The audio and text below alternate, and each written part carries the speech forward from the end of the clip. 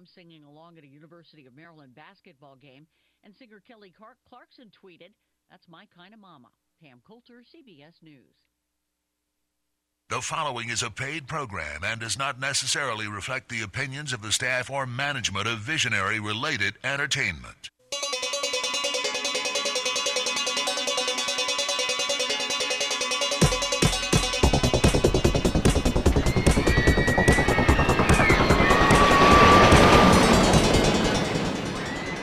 Aloha Maui Nui. Hey, this is Josh Porter. And Jason Verkart. How you doing? It is the Solar Coaster. Solar Coaster episode number 84. This is our Future Focus Orphans Show. Pretty excited to do this one. Oh, man. I've been waiting for this for a little while. You know, every show we get entrenched in what we're talking about, and we never quite get to that last segment, which is our future focus, where we take a look at interesting and weird technologies that certainly aren't ready yet, but they're coming down the pipe. Right? Absolutely. Yeah. You know, it's funny when I'm describing the solar coaster to people, I say, we do news and events, and then we do this kind of main focus, and we get all these great people in from all around the world, and then we do this future focus. And in the back of my mind, I'm like, liar. We never do it. We don't actually do the future focus, right? I really need to improve that. Okay. So this is our catch-up show for Future Focus. We're basically going to go back and talk about all the interesting things, plus the current news of the day in the Future Focus area. So all the things we never got to talk about before. Oh yeah, and we have a mystery guest that just popped into Maui OGG that I see him coming in the door right now. We'll give him a second. Oh, there he is. He's going to be in a second. We'll introduce him. But hey, grab a seat right here, Doug. How you doing, buddy? Excellent. How are you guys? Good. There's your headset. We are honored to have former Renewable Energy Commissioner and solar hustler Doug McLeod on air. He's a veteran contributor to the Solar Coaster. How are you, sir? Not too bad. How are you? Happy Aloha Friday. This guy's a trooper. I'll tell you what. I pinged him via text, and he's like, "Yeah, I'm just hitting the ground at the airport." I'm like, "Well, come on over, join the show." He's like, "All right, no problem, Josh." So, thanks, Doug. Appreciate it. We're gonna jump right into our housekeeping, and we'll dig into the rest of it very shortly. So, hey, folks, we are the Solar Coaster, a renewable energy themed talk show right here in lovely Maui County. We can be found Fridays at 1:05 p.m. on Ko'oi 1110 AM. We've got some FM stations: 96.7 FM Central Maui, 96.5 FM West Side, 98.7 FM Country. This is a call-in show. 808-242-7800. 808-242-7800 is the call-in line if you want to call us, stump us, or introduce new, confusing, and awesome technology. We've got a great website. www.solar-coaster.com. You can listen live anywhere in the world if you're not in our broadcast area. We have lots of photos in there coming up from our interesting adventures all over the world. And the blog tab is currently broken still, unfortunately. But you can go to our Facebook, The Solar Coaster on Facebook. It's actually Facebook.com/The Solar Coaster as well. You can see what we're up to there. Of course, on the actual website, the solar-coaster.com website, you can go down and sign in for our mailing list or submit questions. So if you can't call in during the show, you can still get your question on air. Just go to the Solar Coaster website and fill it in. We're also on podcast networks, iTunes, Stitcher, and TuneIn. All carry the Solar Coaster. Just type in Solar Coaster and you're ready to run. Absolutely. Sponsors that have kept the Solar Coaster on air: Maui Solar Project, Tabuchi Electric America, Sonnen, Pika Energy, Sundrum Solar. Thank you so much, sponsors, for supporting the Solar Coaster over 84 glorious episodes. All right, what do you say? Thank you. Should we do the news and events? Let's go right to it. Okay. Canada man drives on sunshine with solar and his Tesla Model 3. This is a Clean Technic article. Russell Work spoke to the Oliver Chronicle, which is actually a local paper up in Canada. He actually, in Canada, has been able to make solar and charging essentially off-grid to his Model 3 work in the real world, which is a pretty good thing, you know. But there's a lot of interesting stuff that goes into it. He had to oversize his solar a lot, and it cost a significant amount. You know, it was not cheap. $23,000 was what he ended up having to spend on the solar because solar in Canada is non-optimal, right? I mean, you have an angle of incidence that isn't fantastic. Well, yeah, if you're up there in the latitudes, like the 50s and that kind of territory or something. Yeah. Right? Almost get up to Alaska where you have that famous building that they put the solar panels right on the side, right? That big one, Doug. I actually met the guy that sold that. He was all cool and stuff, you know. Unlike Santa's presents, ours don't just magically appear. Oh, what are you doing? Is that me? Anyway, he expects that the system will take about 11 years to pay off completely, at which point then he's essentially free. But that's including the car and the system. So I mean, he's driving for free. He has after the initial install and manufacturing of this equipment, he's got a zero carbon footprint. Right? It's pretty cool.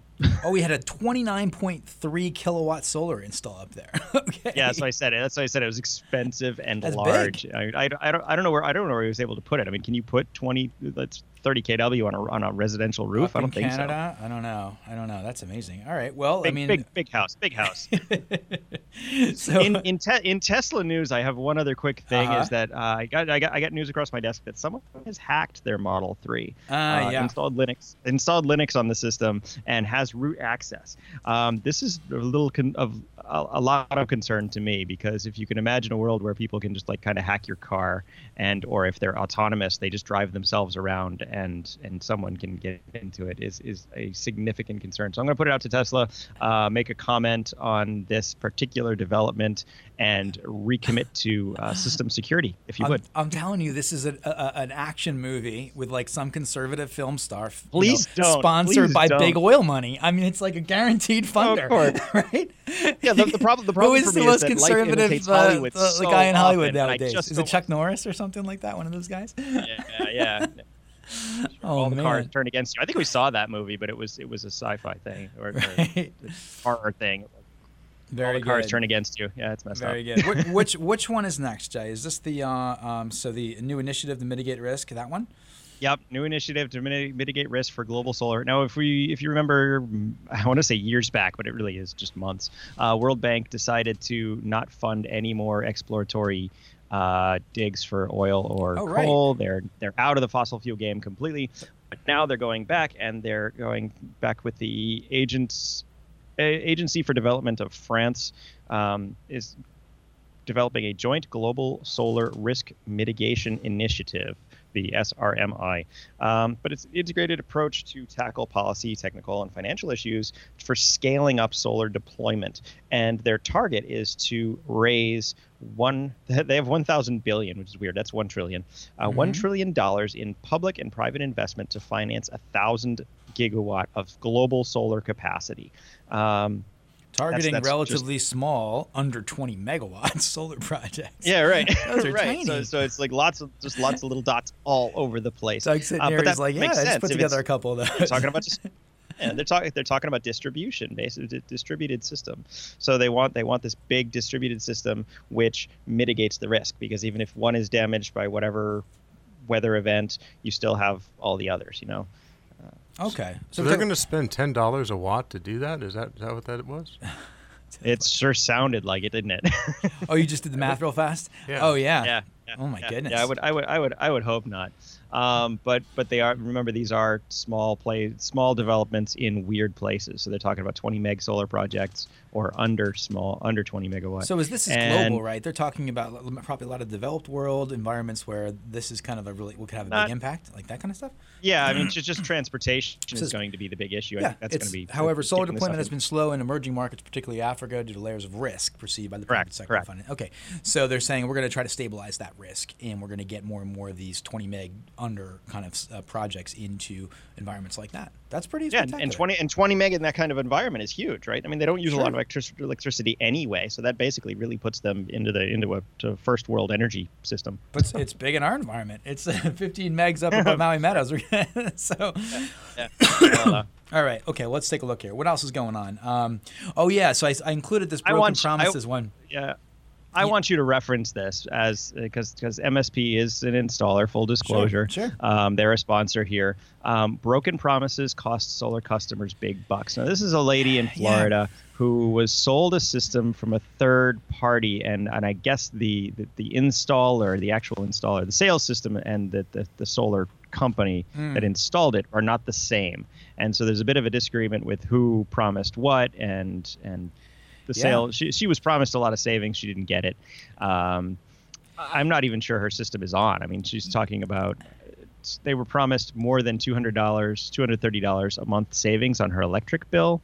She has a $200 to $300 bill, so she was basically going for energy neutral.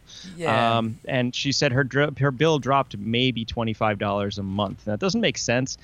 I counted the panels on her roof, and it looks like there's about 12, which is not a lot. Do you recognize the inverter on the wall? Yeah, I think I saw. It looks like an SMA. The thing about the reason I chose this article is I start to see this little kind of peppering of anti-solar sentiment across the country, and it tends to consolidate, if I'm not mistaken here, into these areas that are anti-rooftop solar, like Florida, for example. And so when I saw this, I thought, oh, it's Florida. Oh, it's a negative. It's almost like an attack piece on solar, and it very well may be legitimate. And as you look at it, you can on the other side of the fence, when you think about the industry, you have third-party financing groups out there that are kind of selling a bunch of solar, and then they're contracting it out to local electricians. In some cases, and then maybe there are clients that have gotten caught in between that and then didn't get what they were promised. I could certainly see that's possible, right? And when you look at this, when she starts talking about the reduction in her bill, kind of smacks of although she says she paid $28,000, I wonder, and I started to think, oh, maybe that's a prepaid PPA or something, and it's I don't know, I don't know if this is a legitimate It sounds concern. very high for the size of this install. They have very clear pictures of it, and it doesn't look like a $30,000 install. And then again, you just have are you doing your due diligence as a caveat emptor, right? Are you doing your due diligence as a person that's buying something to make sure that you're getting a good value? It's certainly a critical thing because the industry is so important, and you wouldn't want some bad apples to go and poison the whole barrel, so to speak, or and that certainly could be happening out there. And in the industry, we often say it. We'll say, hey, there's the right side of solar, and then there's some other cats out there that are doing things we don't really like too much. So I don't know, Doug, what do you think? Yeah, we don't. In this case, looking at the panel count, I mean, you got to assume that this is like a 4 kW system or so, and if she really spent $28,000 without a battery, that's way over market anyway, and then the production seems way too low. So I don't know the answer. I personally haven't really run into a lot of horror stories in Hawaii, and I don't think you guys have either. I hear a very occasional story of someone who's got a roof leak from a penetration, but I really don't run into these things where literally people are just saying it doesn't work. That hasn't been my experience at all. Yeah, I mean, I think out here there's such a savings. It's I don't know, in Florida maybe the difference. What's the cost of electricity in Florida? It's probably not that high. It's probably like less than 10 cents or something, right? 10, 11, depending on which utility. So there's not that big of a delta in the potential savings, right? And then I don't know what the state side incentives look like in Florida, but we certainly have that as well to kind of further drive it. So who knows? I mean, it could be a matter of just over promises. It could be a bunch of things, but we definitely got to make sure that that we do a good job in the industry and take care of people because it's so important.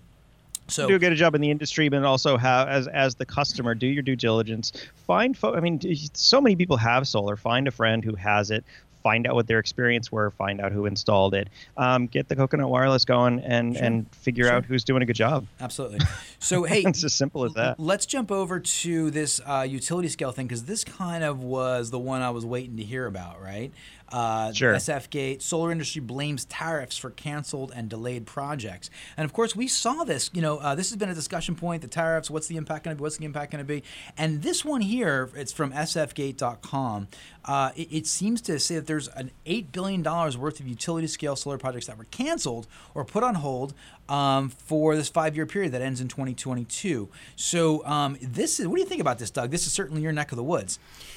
It definitely is happening, but there's really two things we got to talk about. First, most of us think about the panels as the tariff issue, but in fact, it's been the steel and the aluminum that really has been the big surprise. So my experience right now is no one will quote more than about 90 days out on pricing, which makes it really tough. And I understand why they say that because they're worried about a new tariff, but makes it hard to plan. And I have seen this affect the project. My experience a lot of times is when people cancel these projects, they're looking for reasons to cancel it. They may have been a little too aggressive on their pricing anyway. But they went through the RFP process and they go, I don't know. Yeah, there's certainly some of that. But definitely this is a real thing. And in terms of panels, though, I mean, you saw at SBI, the number of companies that you might think of as a Chinese company that will just say, well, we'll make it in our factory now in India or Turkey. I mean, the panels haven't been as big of a driver, but the steel is really a big deal right now. Yeah, there's a series of other pieces to the puzzle of creating a utility scale project that all of them are being impacted by these tariffs. And that was the part that surprised. I was a little bit of a surprise. I think we were so kind of looking at the tariffs on the solar panels themselves, we didn't think, oh, wow, all this is going to impact it as well. I wonder what the overall, because at one point we were able to figure out the price per watt impact from the tariffs, right? But I wonder what the overall price and it wasn't a lot. Is. No, it was like a nickel or something, or even less. But in terms of where it's at now, I mean, it could be, is it 50 cents a watt? I mean, is it 25 cents a watt? I mean, it's got to be somewhere in that range, no? It's a great question. I don't have the answer. I think it's probably at least 25 cents a watt on the ground mount stuff. Right. And that's a big deal when you look at projects that on the mainland, as I understand it, having spoken with some of your buddies, actually, south of $1, major scale utility stuff like in Texas, for example, is doable. So if you're looking at 25 cents a watt delta, let's use an operating assumption, that could be 30% of your overall project cost. I mean, just like impossible. Yeah. And again, these are the kinds of things that over time you can source from other places. There's nothing particularly unique, as far as technology of the steel. It's just, no one ever thought there was a big risk here and didn't have any issue with sourcing from overseas. So I think that mainly it's an uncertainty thing, right now, and it makes people hesitate and get worried that if you don't have some out for a tariff, that you're going to have this wild card effect and something new is going to pop up. Right. Not a good time to have that uncertainty. I mean, if you're watching what's happening with the IPCC and watching what happened with the federal report on climate change, it's a scary time out there. We need to be making some major headway on a lot of fronts. We're going to talk about some of these things moving forward, but don't like to see delays with that kind of stuff now, or uncertainty. Okay, how about Scientific American, Jay? Have you taken a look at this, the experts one? Absolutely. I mean, this has been the big conversation. In California finally got the final roadblocks out of the way for their rooftop solar rule. So this is similar to our hot water mandate, where on a new construction, they need to install PV. Pardon. Now, there's not a whole lot of information on exactly how much PV gets you over the requirement, but they're expecting it to be to add about $9,500 to the cost of an average home install, which is not insignificant. But I think there's a lot of positives to this as well. There's a lot of people griping about it because of the sheer volume of energy use in California, right? They have a huge amount of vehicles on the road. They estimated that this would take, 115,000 fossil fuel cars off the road. That's the number. The equivalent of, but they actually have 25 million cars registered in the state. So it's not a huge amount of money, and people are thinking that it would be way better to invest in larger scale utility projects where you can get that economy of scale. You put that all out on the grid for everybody to use. It's not only on new construction, But there's a practical upshot for this that I think is really interesting, is that if you get that solar on the house and builders are forward thinking enough to put in a nice EV charger, it may actually get a lot of people to convert to EV. Yeah, that was one of the takeaways as they move in. Yeah. That was, it could be in a time where it starts to encourage people that maybe wouldn't have thought about an EV going, well, I have solar, I can build out the solar some more, and I can utilize this infrastructure that's already in my home. They did say $9,500 average increase in cost, but $19,000 savings over a 30-year mortgage. Yeah, but real estate in California is also way out of bounds anyway. So I mean, it's not a huge add for the Doug, house. What do you think about that? I think it adds a lot of value. I do too, of course. But I mean, and you also have the energy security component and the diversification of kind of locations of energy generation and security related to the grid too. But I mean, Doug, what are your thoughts here? Should we move more towards utility scale? We just talked about some of the problems with the build of these utility scale systems, or should we be focusing more on rooftop, or is there some kind of balance in between that we should be striking? I mean, I really haven't figured this out. I think there's a lot of variables. First, just on fairness and affordability, we're all concerned about affordable housing now, and this is an additional cost, and so there's some people that are going to have issues, with it that way.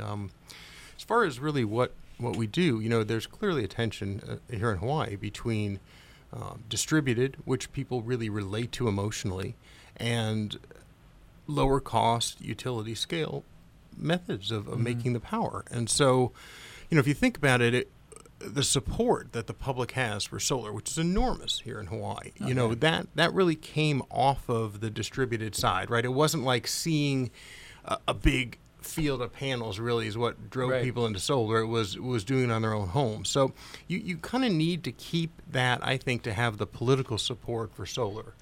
You need to make sure that there's always a path forward. We had a period about 6 months ago where people felt you really couldn't connect to the grid at the distributed level without a battery, but we had these big utility scale projects going forward. So again, it's a fairness issue that way, right? I mean, but at this moment, you at the distributed level can connect, to Hawaiian Electric's grid. So that kind of goes away. And I will say the other piece of this is, backsliding. So one of the advantages of what California's done is they said that as new construction comes online, it's going to come online with some renewable.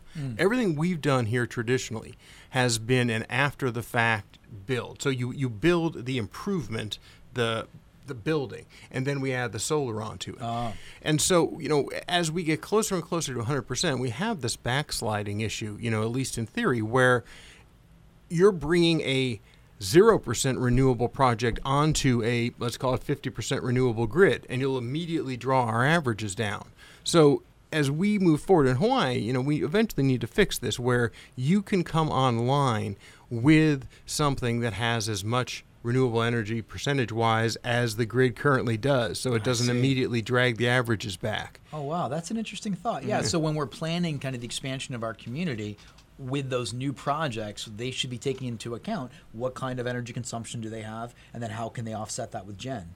That's really, it's a great way to look at it. It's kind of very future kind of leaning. What's happening over the next couple of years, the next decade, and how do we get to that 100% renewable energy goal? Yeah, we need to start planning for that now. One other thing that I noticed in this is that the California law doesn't have a clause for storage for battery, and that's a major oversight in my opinion. Well, it was probably so much just to get through that one piece, but then I would think that then it would, like, if you look at companies that are probably going to dominate this business, like SolarEdge, right? They have they said they're taking their 7.6s, their StoreEdge products, and they're kind of downgrading them to like 3/8 to make them cheaper, to sell them less expensive to the builders at wholesaler at some kind of a cost benefit, so they can actually incorporate their products in there. But then of course the homeowners will be able to upgrade them through a simple firmware probably push over the internet of the cloud, I'd suspect. But when I talk to SolarEdge, they're literally phasing out at those scales the non-battery integratable inverters. So they're all going to be that way, right? So it's going to be an option for anybody that has that technology installed, Jay. Right. Okay. So what's next? What is we got here? You want to do the rooftop solar expensive one? We have letter. Yeah, we have letter to the editor type of stuff. This is interesting. So a letter to the editor sent to the Mercury News. A short letter just basically says that rooftop solar is dangerous, expensive, and has a serious electrocution and risks of like firefighters. So the California, this is basically fighting back against that California law. It's far more economical to produce solar power in large solar farms. Yes, we know this. Our taxes subsidize these farms. Now, I'm not so sure about that. How much of our taxes are subsidizing solar farms? No, certainly not in California for us, but I don't know what the laws look like there. But because thousands of watts of power can flow through them when the sun is shining, even if they're shut off, and they can electrocute firefighters when they spray water on them. Is that a thing? This just feels like a bit of a hit piece to me, it seems to me like don't urinate on the third rail kind of thing. Oh my God, it sounds like that to me. I mean, there's certainly a legitimate changes to the way firemen and the fire departments have to deal with fires based on solar panels. But there are systems in place to protect against that. There's disconnects. There's mechanisms to protect them. And they're being trained for this process for sure for years. So I don't know. It's a very short article. It just feels like a bit of clickbait to me. That's the way. I mean, I don't know. No. It's very much like I said. It's a short letter to the editor. Yeah. Oh, right. It's a letter to the editor. Yeah. I think it's all very 10 years ago. I mean, we went through this here on the rooftop. It's a legitimate issue in the sense, at least for a daytime response. Nighttime fires, is really not so much an issue. But again, we have a very standard approach here with the disconnects and marking them in a certain way and putting them in a certain place. And I have never heard of an actual, there you go, problem in Hawaii. But certainly the fire department here and the others are aware of it. Honestly, I'm more concerned on the EV side. So when you have a crash of an EV, this is where it is a little tricky. When hybrids first came out, they were worried on this. And it hasn't been much of an issue, but, what are you supposed to do if you're the fireman, you come and the Tesla's been split open because some crazy guy drove at 100 miles an hour, and so those kinds of situations. Yeah. Yeah. So, how do they deal with that? So I actually think it's a more real issue on the EV side than it really is for rooftop solar. Okay, well, I want to. We're kind of getting a little close on our timing here, Jay. It's about 1:30. So why don't we just? We gotta go. We gotta go to Maui right away because this is important to us. Right. Well, so go ahead. Okay, so in the Maui news, the solar project must be moved away from humans and homes. This is another kind of letter to the editor comment where they're just listing out reasons why this new proposed 200-acre solar plant for South Maui needs to be moved away from them, and I'm sure they're relatively close to this. As this is up Maui Meadows one. So yeah, right. So Maui Meadows. There's some discussion. Yeah, and what's I'm gonna list off the reasons, and then we can talk about it. So air temperatures around solar power plants are 5.4 to 7.2 degrees warmer than surrounding land. Where did they get that number? I have no idea. Black glass panels heating up the air is basically the idea. 5 to 6 industrial strength inverters would be scattered throughout the product, emitting EMF, which will be sending disruptive sine waves in unhealthy patterns that will disrupt the cellular membranes throughout our bodies. The area is notoriously cloudy. Solar panels in cloudy conditions generate just 1/3 of their total capacity. And then with that 200 acres cleared, what would the denuded land do to their downhill? So they're concerned with flooding and brown water increase. So this is another letter to the editor kind of thing, right? And this is kind of the NIMBY. Can we address some of these concerns? What do you think, Doug? I don't think you have long enough in the show to go through all of them. But and in fairness, I'm involved with this project, so I'm not neutral. But I will say in general, there's a couple of different issues here. One is this is on ranch land and it's zoned agricultural, and solar is a permitted use in ag land. So, you have this thing. This also is in the upcountry community plan. It is designated in that plan for agriculture and for, uses like this that support ag. But this is the boundary of that area. So you were saying, for example, you were calling on Maui Meadows project. And I understand why, because those folks have had the concerns. Right. But basically, this is in the upcountry community plan, but it is at the boundary of that line. Right. So there's some important issues of principle here. If you own property that's at the edge of a boundary, do you have lesser rights to develop it than you would if it was back a little farther? So that's kind of an interesting issue. On the EMS side, you have some history in Maui Meadows. They're really two separate issues people are arguing. One, there's this terminology, I don't know if you guys have run into this, about dirty versus clean electricity. And you can decide for yourself how scientific dirty and clean are as terms. But the concept is that, the sine wave shape isn't smooth enough. Honestly, I have only seen this as an inside the house issue, and it is not a mainstream issue. I mean, there are certain people that are raising it. That's what I was gonna bring up. Okay, so for everybody who really cares, the actual unit of EMF strength is measured in Teslas. Yes, Tesla. The reason why is because Nikola Tesla, he actually made his name in the transfer of electricity wirelessly. That's what his area of focus was for research. He never really made it. He envisioned a wireless power grid way back in the day. But there's something called the inverse square law and the inverse cube law. And what happens is as you get away from it, if you double the distance, if it's the inverse square, you double the distance, the energy is reduced by a quarter. At 3 times the distance, the energy is reduced to 1/9 of its total power. So unless you're sitting on top of one of these inverters, you're really not going to be getting any significant amount of EMF radiation. Yes. Yeah, sure. I believe you, Jay. I think what Doug was moving into was more in terms of the power quality, right? That was the discussion. Yeah, that's been the other piece, is that somehow this is more dangerous near inverters. But I actually agree with Jason totally that, the physics here is pretty clear to most people that once you get a distance, let's call it 50 feet, 70 feet, whatever you want, I mean, it simply isn't measurable. And, that's kind of our starting point. You don't need to become an expert or argue about clean or dirty. This point about changing the weather, though, is kind of an interesting point. If you think about the size of this project, for Hawaii standards, it's relatively big. But compared to what people are doing other places, it's minuscule. Yeah. And if this weather issue is a real issue, it's going to have interesting impacts in places like Texas or California or even Northern Africa. And we're still kind of researching. That was a new issue to be raised. It doesn't make sense to me, honestly, just kind of intellectually. I mean, we're not really having a net increase, in the energy. We're just capturing a portion of the energy coming down in the sunlight. Yeah, that's a basic tenet in physics, is that you can't create energy or destroy energy. It just changes form. We had this discussion a couple months ago, I think, about wind farms. Because we're pulling energy out of the wind. It actually slows the wind as a whole, and it actually allows rain patterns to develop. So it can change the weather. The wind farms, anyway, significant amount of wind can change the weather pattern.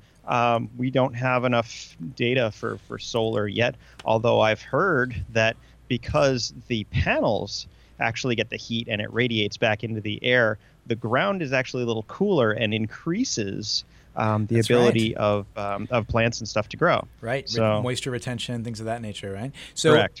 Okay. So there we could go on to this forever. We definitely don't want to. We want to grab as many of our Future Focus Orphans as possible. So let's go do our commercials. We'll come right back and we'll jump into all these great articles that we've missed over the course of 2018. Aloha and welcome to Maui Solar Project. It is easy to feel rejuvenated just stepping outside on a magnificent Hawaiian day. Maui Solar Project is here to help harness that energy you feel in your body and use it to power your homes and businesses. As lore tells us, Maui harnessed the sun so as to slow its path across the sky. Join Maui Solar Project as we harness the sun's energy and slow Hawaii's dependence on fossil fuels. Call Maui Solar Project at 269-2352. MauiSolarProject.org. Tsubuchi Electric, a leading worldwide inverter manufacturer, presents the second generation of the eco-intelligent battery system, the IBIS. Tsubuchi's grid-friendly system includes a high-efficiency inverter, stackable batteries, and integration with Jelly software for the most adaptable battery storage system on the market. The system is optimized for energy management and cost performance. Maximize your solar investment with Tsubuchi's electric eco-intelligent battery system. The Sonnen Battery Eco is an energy storage solution that utilizes intelligent energy management software. The system is available in a variety of storage capacities and allows for expansion. Sonnen Battery Eco allows you to save money by harvesting energy from your solar PV system and using that stored energy when rates are more expensive. Sonnen Battery Eco is specifically designed to provide you and your family peace of mind in the event of power outage. Our unique power detection system will sense outages in real time and automatically switch over to battery power. See Sonnen Battery Eco at sonnen-battery.com. MIT founded Pika Energy, makers of the Pika Energy Island, a smart energy management system that uses solar panels, lithium batteries, and intelligence to manage your energy and keep you powered even during outages. With a clean, intelligent alternative to grid power, you're in control of your energy future. Pika's Energy Island lets you manage electrical costs with HECO-ready self-supply functions. Pika's largest battery, the Harbor Plus, offers 16 kilowatt hours of stored energy and can power loads of up to 10 kilowatts. And if you need more capacity, just add a second or even third Harbor Smart battery to the same system for a maximum of 48 kilowatt hours of usable storage. Pika Energy, own your power. To learn more, visit pika-energy.com. Sundrum Solar is the manufacturer of a revolutionary thermal collector that fits on the underside of your standard PV panel to maximize energy capture per square foot. The Sundrum Solar Hybrid PVT system, combined photovoltaic and thermal, holds the world record for peak efficiency, capturing an astounding 86% usable energy. Learn how Sundrum Solar vastly improves electric, heating, and cooling economics at sundrumsolar.com. All righty, those are our wonderful sponsors. Thank you so much for keeping the Solar Coaster on air. We do appreciate you. And if anyone would like to re-up or join as a sponsor, just give a call to the Solar Coaster or check us out on the website. Jay, this is an important show for a lot of reasons. We like to say we have this Future Focus section. I'd say we get in there about 20% of the time because our main content usually eats it all up. We talked about doing a 2-hour show. I'm so sorry, Maui. You'd have to hear us for 2 hours. Can you imagine that? But we would like to touch base on some of these cool articles that we missed over the years, and we're going to have to move kind of briskly. This is going to be geeky. This is going to be wordy. Because we're just going to do it. Talk too much. That's right. We Here we go. Okay, welcome to the future. Solar industry's future lies in lightweight technology. This is a Scientific America article talking about how everything is they're targeting lighter weight materials because they're easier to ship, easier to manufacture. They get more solar production out of the same amount of material from the entire chain, right? Yeah. And there's a lot of interesting stuff in this article. Silicon being very, very heavy, they do make a thin film silicon, but there's much better stuff out there. The gallium arsenide stuff, the selenium, a family of rocks called perovskite. They're not actually rocks. Perovskites are a chemically manufactured compound, but okay. Okay, you got them. What did you think about this? I think that this is the article that allows solar to go from something we use in our roofs and our homes and utility scale to something that integrates into the rest of our lives. I think that's what this is about. Sure. And we're really going to hear more and more about this and how applicable can collecting photons be in our lives. Can we have it in our cell phones? Can we have it in our clothes? Can we have it in who knows what? And then how will that affect our lives and make our lives better? I got to tell you, my life would be 1,000 times better if I wasn't constantly looking for a place to charge my phone, which I am. I mean, this battery has just been the most abused. I'm convinced I've abused my battery more than anything else. Okay. So one of the things they talk about in this article is the ability for like a device to even use the lights in your office building. So Indoor if you work in an office and you reharvest that light, you have light there for you to see, but your device would also be able to harvest the light that's in the office and charge itself. So that would work for phones and drones and all sorts of things. The funny thing is you'd have to put your phone down. Well, I don't know. That angle of incidence is getting worked out too, Jay. Yeah, Maybe okay. I know.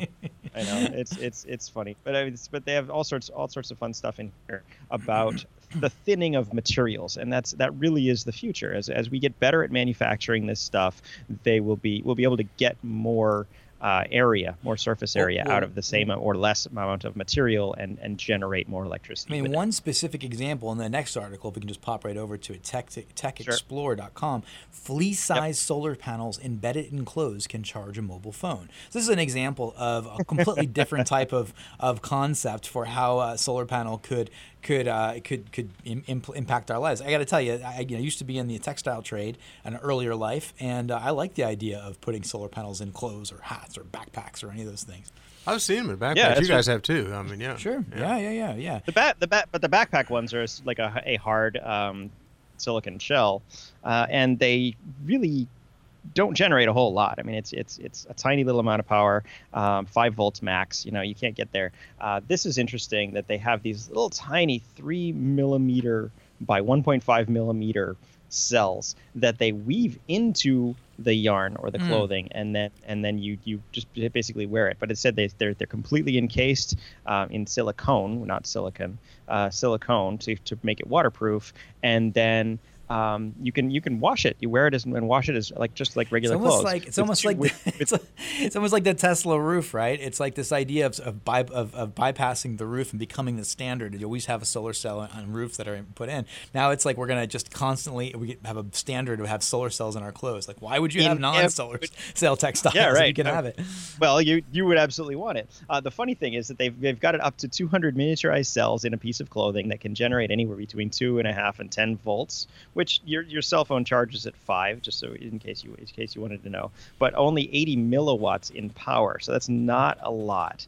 And they say it'll charge a mobile phone and a Fitbit. The problem is they said a mobile phone. Now, they also said, when they went on to say, well, you need actually like 2,000 cells incorporated into the textile to generate enough to charge a smartphone. So apparently a mobile phone and a smartphone are not the same thing in their world, which I would beg to differ. It's the flip phone charger. The flip phone charger sweater. I think so. Jay, let's keep moving here, buddy. We need a lot more density, but it's cool. Which one do you want to do next? Do you want to take a look at one more PV? Yeah, semiconductor nanowire. This is really interesting. You wanted to say that this was, what was it? Similar to Andre Richter stuff, is it not? Andre Richter stuff. It is not. This is a completely different manufacturing process. They're calling it aerotaxy. I went back to the manufacturer's website and found it. They've copyrighted that term now, aerotaxy. But it's a low-cost path to high-efficiency PV through gallium arsenide nanowire. Now there's gallium arsenide. Jesus. Gallium arsenide. Again, gallium arsenide is a very expensive but highly efficient material for PV, much more than the silicon. And they're trying to use this in the most efficient way possible. So they're actually spraying it on with a nanowire manufacturing process. With little seeds to start the wire growth. And they're getting more than 50% improvement compared to current silicon cells. But they are talking about aerotaxy. That is a word that's talking about movement of the energy once it's been created, right? That's the language that they're using there. Is that correct? Yeah, the aerotaxy system, because there's not actually a lot of material between these wires. They're half embedded in a neutral material, and they have like a diode effect where the top of the wire, which is exposed, will collect the electron, collect the photon, and then it goes through one way. A diode only allows electricity to go one way. It's a one-way valve for electricity. And so it goes through and then contacts the backsheet and then is harvested, but it can't go back the other way. Remember, we talked about it before. When the photon hits, half the time the electron goes and finds another atom to bond with before we can harvest that electron for electricity. So this diode effect from the nanowires is really, really efficient, which is cool. Yes, very cool. How far out? I mean, one of the things about Future Focus that's what I went to look up, and you can actually go to their website. It is Sol Voltaics, SOLVOLTAICS.com. They are offering panels now. No kidding. I wonder what the price is. Yeah, these optical semiconductors, like GaN and like these others, I mean, they've been around for 10 years. They've just been really expensive, to try to really work expensive, with. Right. Absolutely. Yeah. Okay. All right. So we're making pretty good time here. Let's take a look. I'm going to contact them, see if we can get them on the show. Do you want to jump right over to storage? Do you want to do another one with PVJ? Well, let's do something kind of in between. Yeast. This is a Science and Technology Harvard Gazette article. Yeast gets a boost from solar power. Why yeast? It's kind of an odd thing, but yeast will generate, will grow itself and generate material for or chemicals for a number of processes. And researchers, there's a Chinese team, I don't remember. Harvard Waste Institute created this biohybrid system where they're adding carbon-fixing microbes to the yeast, and when exposed to light, they perform many, many times better than normal, which is really interesting as a chemical process. Mr. Porter. Yeah, no, I'm trying to follow you here, buddy. Okay. Is this it's difficult to explain in a short radio show. They're harvesting electrons from the light, and the electrons are handed over to the yeast cell through the semiconductor, and then the yeast cell uses it to elevate its own chemical processos. So is this the kind of thing that's very far out? It's kind of like really in the R&D stages? Extremely. But it's like so in case you're shikmic acid is one of the production modes, and it's got an 11-fold increase using this bio chemical process. So this looks like it's a completely different thing than what would be in a solar panel, right? It's something that is going to happen. Yeah, no, it's absolutely not. I could see it used in manufacturing. I could see it used in storage. They're looking for ways to harvest solar energy and use it in other ways besides just trying to generate electricity directly. All right. Well, that sounds like great stuff. Let's think about something I can actually conceptualize, because that one, I don't know what to say, man. All right, then I'll let you pick off. Well, we want to talk about the mechanical grid storage, because this is the fun stuff, right? Because if we can see, this is like a big erector set. This is what I did want to talk about. I mean, can you imagine driving down the street and seeing one of these? You got to explain the picture first, though. Okay, so basically the picture is just a big tower of cement blocks built around a central column with a whole bunch of cranes on top. So imagine like a building that's not done. You have a big skyscraper there, and the crane is on top lifting materials up. Well, all this thing does is lift heavy blocks and stack them. And it uses energy while it's doing that. So it's stacking up these blocks. But then when it needs to generate energy, it actually just runs in reverse, where it will take a block and it will let gravity pull it back down. You've already put the energy into it to rise it up. It's now potential energy at the top of this tower. And you let the machine just drive itself back down. And by harvesting that energy, it's like the regenerative brakes on your EV. You can actually pull electricity back out of that. It's actually quite efficient, somewhere in the 90s, which I was surprised at. For the folks at home, it looks like one of those rides at a theme park where people have those kind of fake parachutes, right? It's kind of, in a sense, like a big tower, and then the people are coming down, right? So in this case, there are concrete blocks, and that energy is being harvested. A pretty remarkable concept. I mean, do you think that it's in a place where has it been used? I guess is the question. Has this been done anywhere right now, or is this? I think it's been done. They would have had a picture of it. All right. This is just a CG rendering. There's some similar stuff. I love it. Yeah. I love the concept. I think they should definitely do it as a pyramid as opposed to a giant column that will fall over. What do you think? What do you think, Doug? This is really similar to some stuff that's been done with the locomotive engines, right? And it's pump storage hydro. So it's all the same idea, and it works. But you can imagine when you see that. Where do you really locate that? That's a little tricky. And I've heard plenty of people say, well, this would work in a connection with a wind turbine. Yeah. And I just, it's going to get very ugly because the base would get really wide. Yeah, you need a place where you've got something really strong up high, right, that you can do this dropping from. And the other piece that, if someone's just listening on the radio, may be hard to understand, is you can have both activities going on at the same time. Both a lifting and a dropping, because you're going to be both storing and generating electricity at the same time. Right. So all these work in theory, and it's just, where does it actually make sense? I think that's one of the most compelling visually that we see here right now. But that's great to kind of pair it up with locomotion, the locomotive concept, and then also the pumped storage hydro. Hey, Jay, I'd like to take a look at the ice battery from Australia. And so it looks like what they're doing here is they're creating ice, and then they're saying that these are all potential competitors to lithium ion, which is kind of the storage of the day, the kind of storage du jour, right? But there's all these different ideas out there, and there are limitations to lithium, right? So, for example, cobalt, the availability and the supply chain of cobalt is controversial.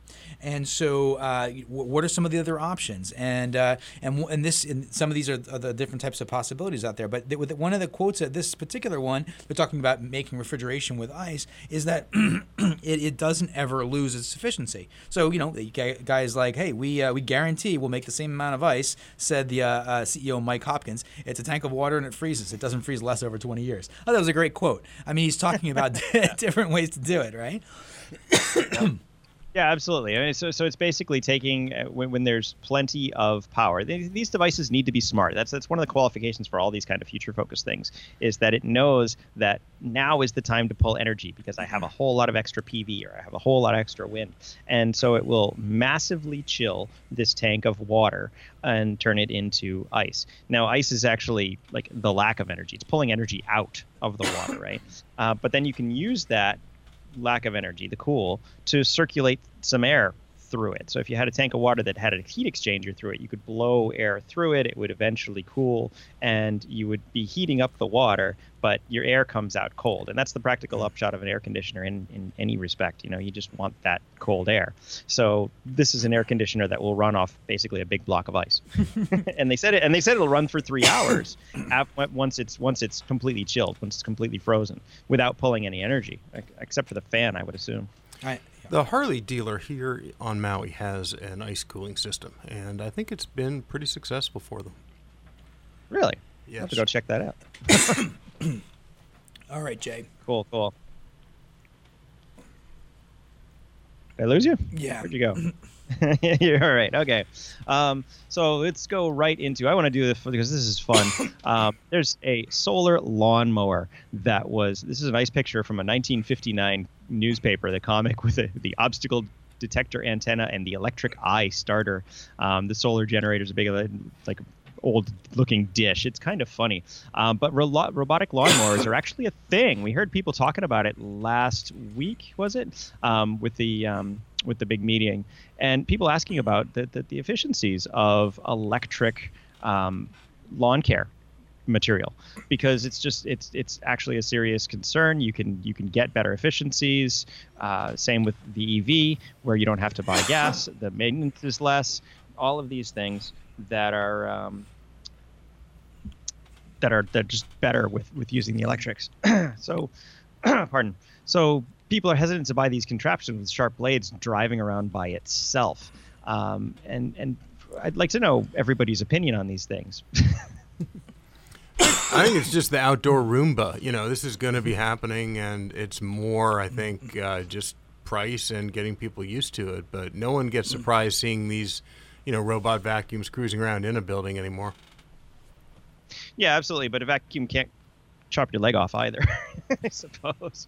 But I mean, there's a lot of precedent for this. The military has those the autonomous pack mules. That's what they're being called. That's actually a Big Dog from a Massachusetts company. A lot of drones and things all driving around autonomously these days. And the robotic lawnmowers are actually really, really, really good looking these days. The one biggest problem I saw is that they have a hard time with verticals. So if you have a nice flat yard, you live down Kihei and you have a nice little flat yard, the robotic lawnmower is just like perfect for you, and it's automatic. I mean, you can stick it in a corner underneath a bush or something, a little charger station. It just lives in there, and then it will come out and mow your lawn on a regular schedule. You could even have it do it, because since they're electric, they're much quieter. You could actually have it run at a late hour and just wake up and your lawn is done. Okay, Jay. So we got 2 more articles left. Are you finished? Yeah, I'm done, buddy. Okay. So one more thing is the Solar Explorer. Polar Explorer, made from recycled plastic. A Dutch couple has managed to combine 2 great ideas. They wanted to go to the South Pole and build their own Polar Explorer, but they made it out of 100% recycled plastic made by a 3D printer, and it's got these big giant solar panels on it, but they are facing pretty much almost 90 degrees to the side, because they're at the bottom of the world. And this is really, really cool. It actually goes 8 kilometers per hour, but I mean that's pretty reasonable for not having any gasoline on board.